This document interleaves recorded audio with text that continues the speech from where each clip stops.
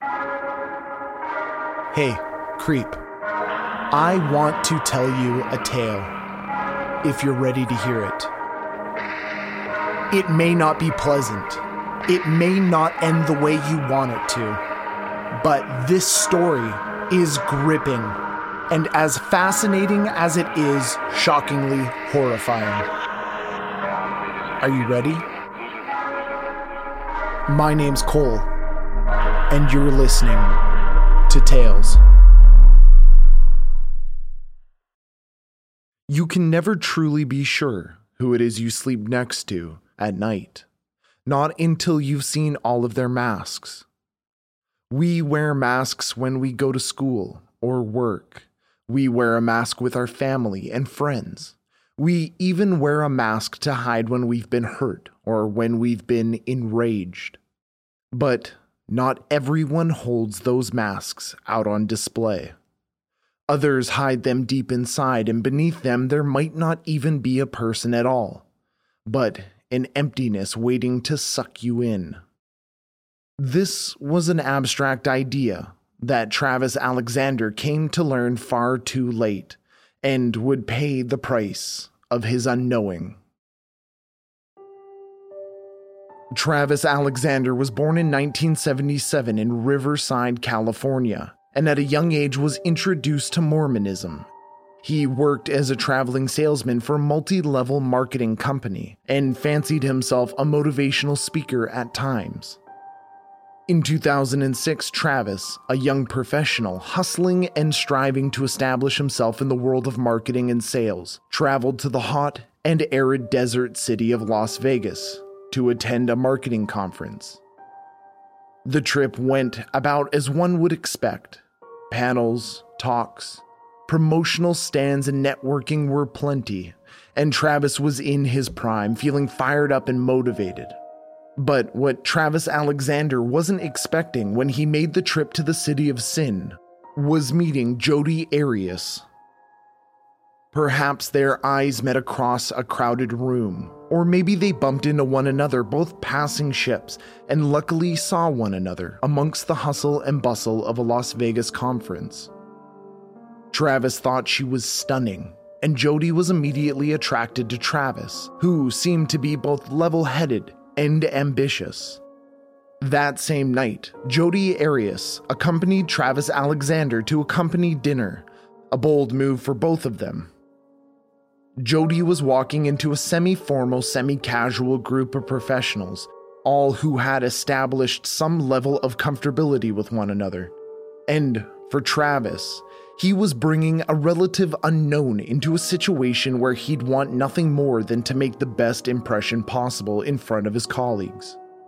Luckily for both of them, Jodi was sociable and bright, and both participated in conversation during dinner and even led it at times. They laughed, they ate, they drank, and as the evening started to dwindle down, and one after another, Travis's colleagues left the table and made their drunken way back to their rooms, until only Travis and Jodi remained in each other's company. They spent the entirety of the night together, just talking and listening, learning what they could about one another in that short time. What's your favorite color? What's your favorite animal? Do you like your job? What do you want from life? The next day, Travis woke and got ready for the day before heading down to the lobby to meet with his work friends. It was that morning that Travis bravely proclaimed that he had met his future wife, and that woman was Jodi Arias. They soon began dating, and things progressed swiftly, as they tend to do when it appears to be love at first sight. There were hurdles, obviously, as there always tend to be, but when you're in love, you'll do anything to overcome them. Travis Alexander is a deeply religious and entrenched member of the Church of Latter-day Saints, came from a particularly conservative family, and thought it important that in order for himself and Jodi to date, and for Travis's family to accept her, that she needed to convert to Mormonism. Travis obviously would understand if she said no, but Travis asked Jodi and he desperately hoped that she'd say yes to converting to Mormonism. And she did.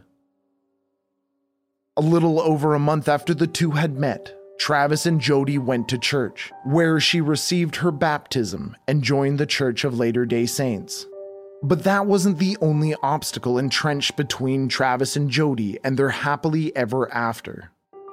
Jody Arias and Travis Alexander lived in separate parts of the country, and it was becoming harder and harder to maintain their relationship. But there are very few things a person won't do for love, so Jody moved to be closer to Travis.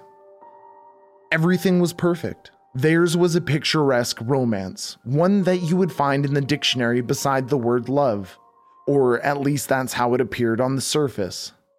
But there was friction below. The two were engaged in premarital sex, which made them sinners in the eyes of their church, a church which was a huge part of Travis's identity, and Travis's friends were starting to worry for him, and couldn't help but feel that Jody was obsessed with him.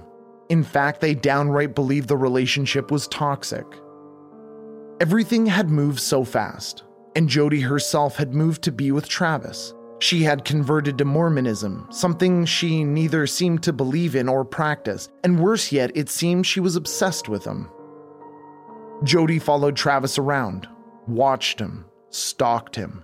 She scoured through his social media regularly. She disapproved of him speaking to other women to the point of downright forbidding it. The leash which she had wrapped around Travis's neck was growing tighter and tighter as she held it with white knuckles. Then, as abruptly as their flash fire relationship began, it ended when Travis broke up with Jody 5 months after they had met.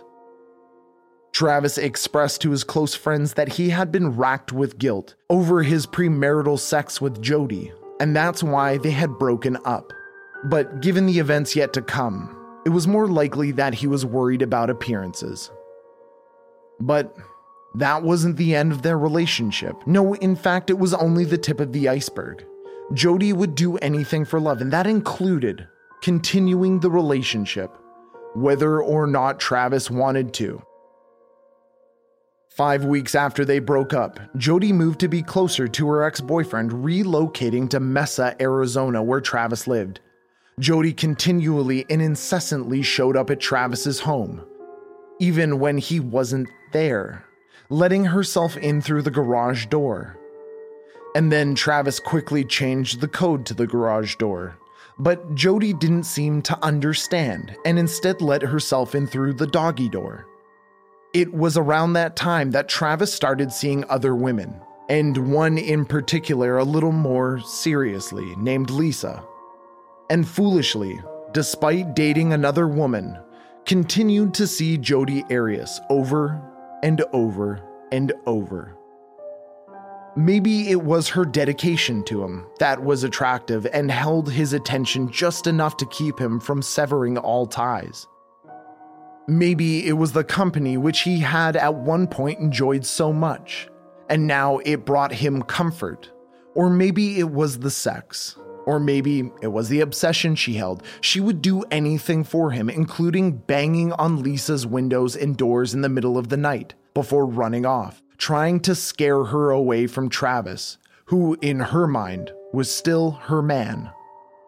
Whatever it would soon prove fatal for Travis. Travis Alexander told his friends, "Don't be surprised if I end up dead one day." Of course, they must have laughed it off like friends normally do. Jody was obsessive and controlling, but that was a long shot from being a murderer. That must have truly broken the hearts of those who were close to Travis, not being able to see the spiraling tragedy of their relationship and where it was headed. Around that time, Jody wasn't only terrorizing Travis's would-be girlfriends. She began stalking him on dates, hacking his Facebook, slashing his tires, and sending malicious and anonymous threatening emails to the women Travis was seeing. But despite all that, despite all the trouble Jody Arias was causing, oddly enough, Travis and Jody continued to maintain their sexual relationship with one another. In early 2008, Travis told coworkers that he planned to take Jodi Arias on a work-related trip to Cancun, Mexico on June 15th. A misguided choice, but she had gone over exceptionally well with colleagues and seemed socially apt and perfect to network alongside. So perhaps that was his driving motivation. But a few months after claiming he would be traveling to Cancun with Jodi, Travis changed his travel companion to another female friend.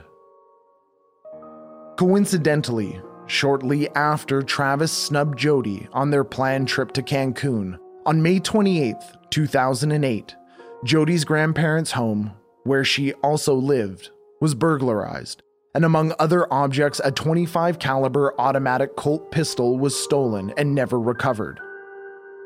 On June 2nd, Jodi woke up early. She put herself together and left her grandparents' home in Redding, California.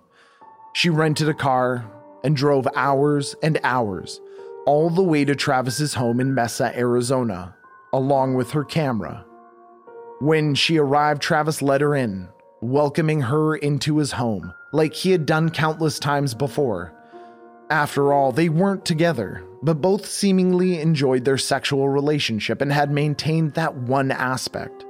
And that day was just an extension of that. Naughtily enough, on that day, Jodi began snapping pictures of the two as they rolled around in bed with one another, taking pictures in various positions, and then while they showered with one another afterwards. A few unremarkable days passed. Seemingly nothing had changed. The world still turned. The minutes still ticked by.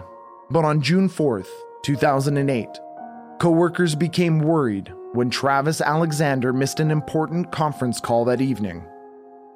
Then 3 days later, on June 7th, 2008, Jodi arrived back in Redding, California and returned the car. But not before taking a detour on the way home to visit friends in Utah, where one noticed that Jodi had dyed her blonde hair brown, and oddly, her hands were covered in cuts and scrapes. But there was a million reasons why that might have been. Perhaps she'd taken a fall or had been doing yard work. Nothing that would set off any alarms. But when Jodi handed back the keys at the car rental place, an employee noted that, curiously, the floor mats were missing.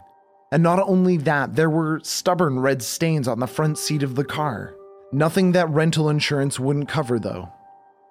Then another 2 days passed. Another 2 long days where none of Travis's friends could get a hold of him. Another 2 days of missed conference calls, and no sign of Travis anywhere. Travis Alexander's friends had become increasingly worried as the days had passed with no contact with their friend. He had missed work, had not been answering emails, and hadn't been calling them back. So some of Travis's friends decided to pop by his home and check on him. What's going on? A friend of ours is dead in his bedroom. We hadn't heard from him for a while.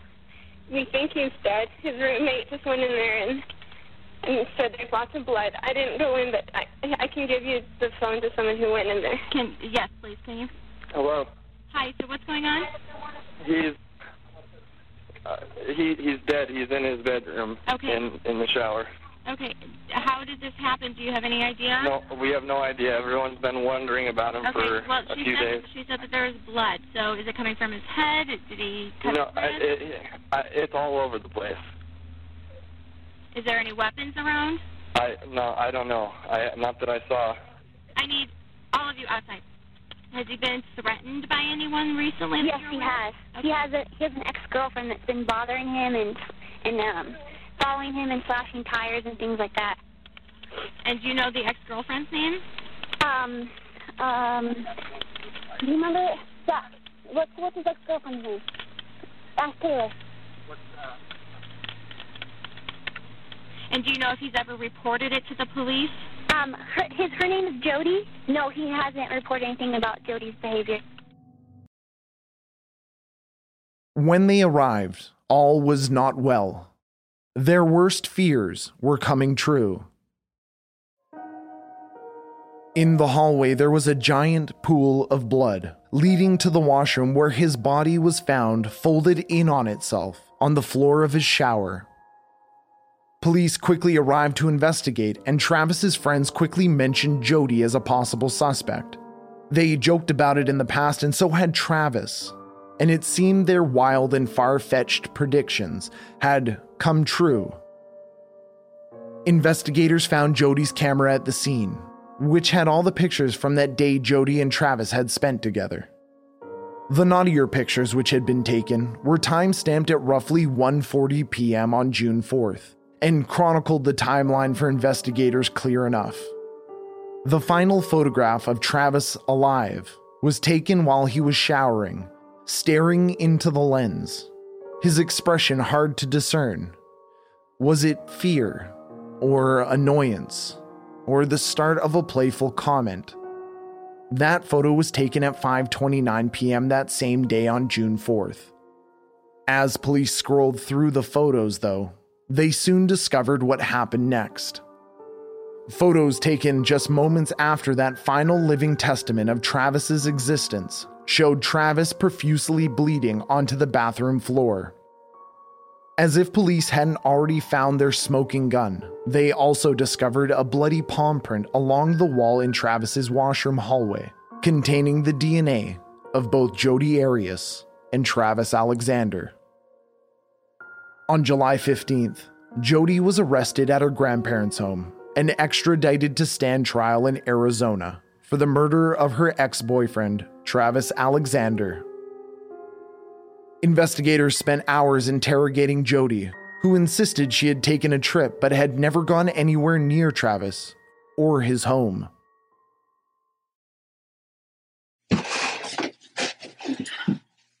I'm talking to a lot of people, and everybody's pointing a finger at you. I know. You know, everybody is saying, I don't understand what happened to Travis. I don't know who killed him. But you need to look at Jody. And sometimes the simplest answers are the correct ones. And that's one of the reasons I started looking at you a little bit closer. I'm kind of just putting two and two together. Well, I think and it kind of matches. Was it Monday the 2nd? Right? And you didn't get to Utah until Thursday, you told me. Yeah, I got to Utah on Thursday. So Thursday, and that's the 5th? Yeah, I think so. Monday, it's Tuesday, Wednesday, Thursday, yeah, 5th. Okay, so we have, it's like 48 hours there that, well, obviously 3 days, but there's 48 hours. So this trip took you a little over 48 hours there. I have a problem with this trip. Well, I went first, too. Yeah, I know. Okay. I know you went down here. I've gone over this trip over and over in my mind and on paper. And even if there's still 20 some odd hours, even if you pulled over to sleep a couple of times. Oh, did I tell you that I got stranded? Yeah. Okay. You mentioned that. If you slept for 10 hours I only slept for here and here, it would still leave 18 some odd hours for something else. Okay. This is what people are focusing on, is this trip that you took. I did not go near his house. Aren't there? I pulled your cell records. Your cell phone was turned off between here and here. Okay. But the last place it pulled it was here. The next place it turned on was here. What does that show me? Oh, well, oh, no. Is there plenty of time for you to do that? Yes. And do I believe that you had come to visit Travis? Yes. I truly believe it. Jody Arias pled not guilty to the charge of first-degree murder, although later admitted she had killed Travis, but not out of rage or malice, but only in self-defense. This flimsy explanation didn't go over well with the judge or the prosecuting lawyers who were quick to begin their campaign to seek the death penalty. In court, the prosecutor created an angelic image of Travis. He was a good man who had been seduced by the temptress Jody Arias, and then she had killed him in a fit of jealousy, upon discovering he was dating another woman.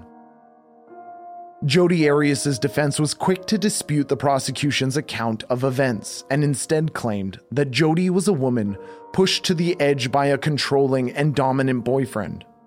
Travis Alexander had lured her back in and was so possessive he would make her wear a shirt that said on the front, "Travis Alexander's," implying she belonged to him. But was it worn on Travis's request, or an odd and uncomfortable shirt printed by an equally disturbed ex-girlfriend? Is there really any question given the anecdotal evidence at this point though, creeps? As the trial moved closer and closer, and as the walls began to close in, Jodi Arias petitioned the court for the right to represent herself, and was granted that right, but a public defender had to be present as well on her behalf. And then, a few weeks later, Jodi tried to have letters admitted into evidence to aid her defense. In the letters written in blue pen on lined paper, Jodi had claimed Travis had written with his own hand. There appeared to be, amongst other things, an admission by Travis to Jodi that he was a pedophile. There was reasonable skepticism, and the prosecution quickly ordered for the letters to be tested to try and refute their validity. They were quickly found to be a low-effort forgery that took not much more than the time it would take to assure the expert examining the letter had done their due diligence to prove they were fake. And then Jodi expressed to the judge presiding over her pre-trial and trial that she was in fact actually over her head. Her letter forgery gambit had failed, and she'd in fact, surprisingly enough, need real lawyers. On January 2nd, the trial of Jodi Arias began, and still the defense maintained she had killed him in self-defense. The prosecution also stayed close to their original statement, arguing that hers was a crime of passionate and disgusting jealousy and anger. Jodi had asked again and again to get back together with Travis, and with every rejection became more and more incensed and infuriated with him. And when Travis started seeing other women, Jodi had decided that if she couldn't have him, no one could. Jodi Arias spent a long and excruciating 18 full court days on the stand, poring over her life for the jury in court, talking about abuse she had suffered as a child at the hands of her parents, detailing intimate facts about her sex life with Travis, and how over time Travis had become both verbally and physically abusive towards her. Despite the colorful language she mustered and the storytelling the defense aided her in, the lead prosecutor told a story of violence and blood. Travis suffered through excruciating pain and ultimately died when Jodi slashed the carotid artery and jugular vein and trachea. She made sure she killed him by stabbing him over and over and over again, and then finished him off by slicing his throat. It is also sure that during this attack, Travis Alexander suffered. He suffered pain every time the knife went into his body, and when the blade went down to his throat, it was certainly also extremely painful as he laid there still seeing. Still breathing, he could see up there, this knife, this woman, this blade coming towards him. Only death could relieve that pain, only death could relieve that anguish, and that is especially cruel. Jodi Arias wasn't given the death penalty, but after 15 long and lasting hours of deliberation, Jodi Arias was found guilty of first-degree murder. But that wasn't the end of the story. On October 21st, 2014, over 6 years after the murder of Travis Alexander, Jodi Arias walked back into the courtroom once more on the first day of her retrial. It appears some of the jurors might have learned about the case from the TV. One of the dangers and benefits of 21st century media and its coverage of cases is its ability to disseminate the information indiscriminately, and that includes to the jurors themselves. But despite the hopes of Jodi's defense, she was once again found guilty, and sentenced to life imprisonment without the possibility of parole on April 13th, 2015. That didn't stop Jodi's insistence that she wasn't guilty of the crime, but instead had defended herself against her crazed ex-boyfriend. On July 6, 2018, Jodi Arias' attorney filed a 324-page appeal seeking the overturning of her sentence to the Court of Appeals. But on October 17, 2019, despite the argument that Jodi's sentencing was affected by the social media frenzy that was ignited by the prosecutor in what Jodi's attorney claimed to be an egregious and self-promoting instance of misconduct, the court held firm, stating based upon the overwhelming evidence of her guilt that the conviction would hold. Jodi Arias is currently held in Arizona State Prison Complex Perryville in Goodyear, Arizona, where she is in a level 5 maximum security unit. In prison, an ex-cellmate, Donovan Bering, claimed Jodi Arias told her she had help when killing Travis Alexander. The claim stated that Jodi had a female accomplice who helped her kill Travis. Donovan even went on to name the alleged accomplice. When administered the infamous and often wrong polygraph test, she passed with flying colors. Donovan told Radar Online in an interview, "If you cross Jodi Arias, you've got to be careful because she does whatever it takes to get at you or harm you. She's the biggest manipulator you will ever meet. She has no conscience at all. She continues to use people that will let her use them. She's a psychopath, 100%.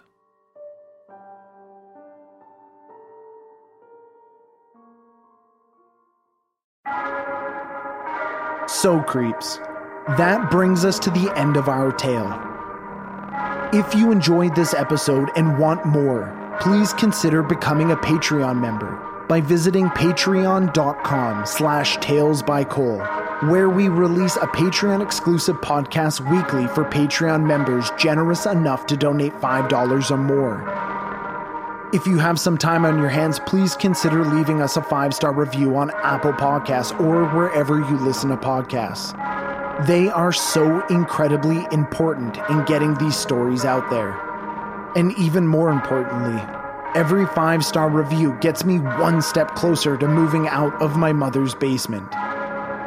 You can also join us on Facebook, Twitter, and Instagram by searching Tales by Cole. This episode was written and narrated by me, Cole Weavers, and sound production and editing by Matt Black. Remember, creeps, take care of one another, stay safe, and don't forget to lock the doors.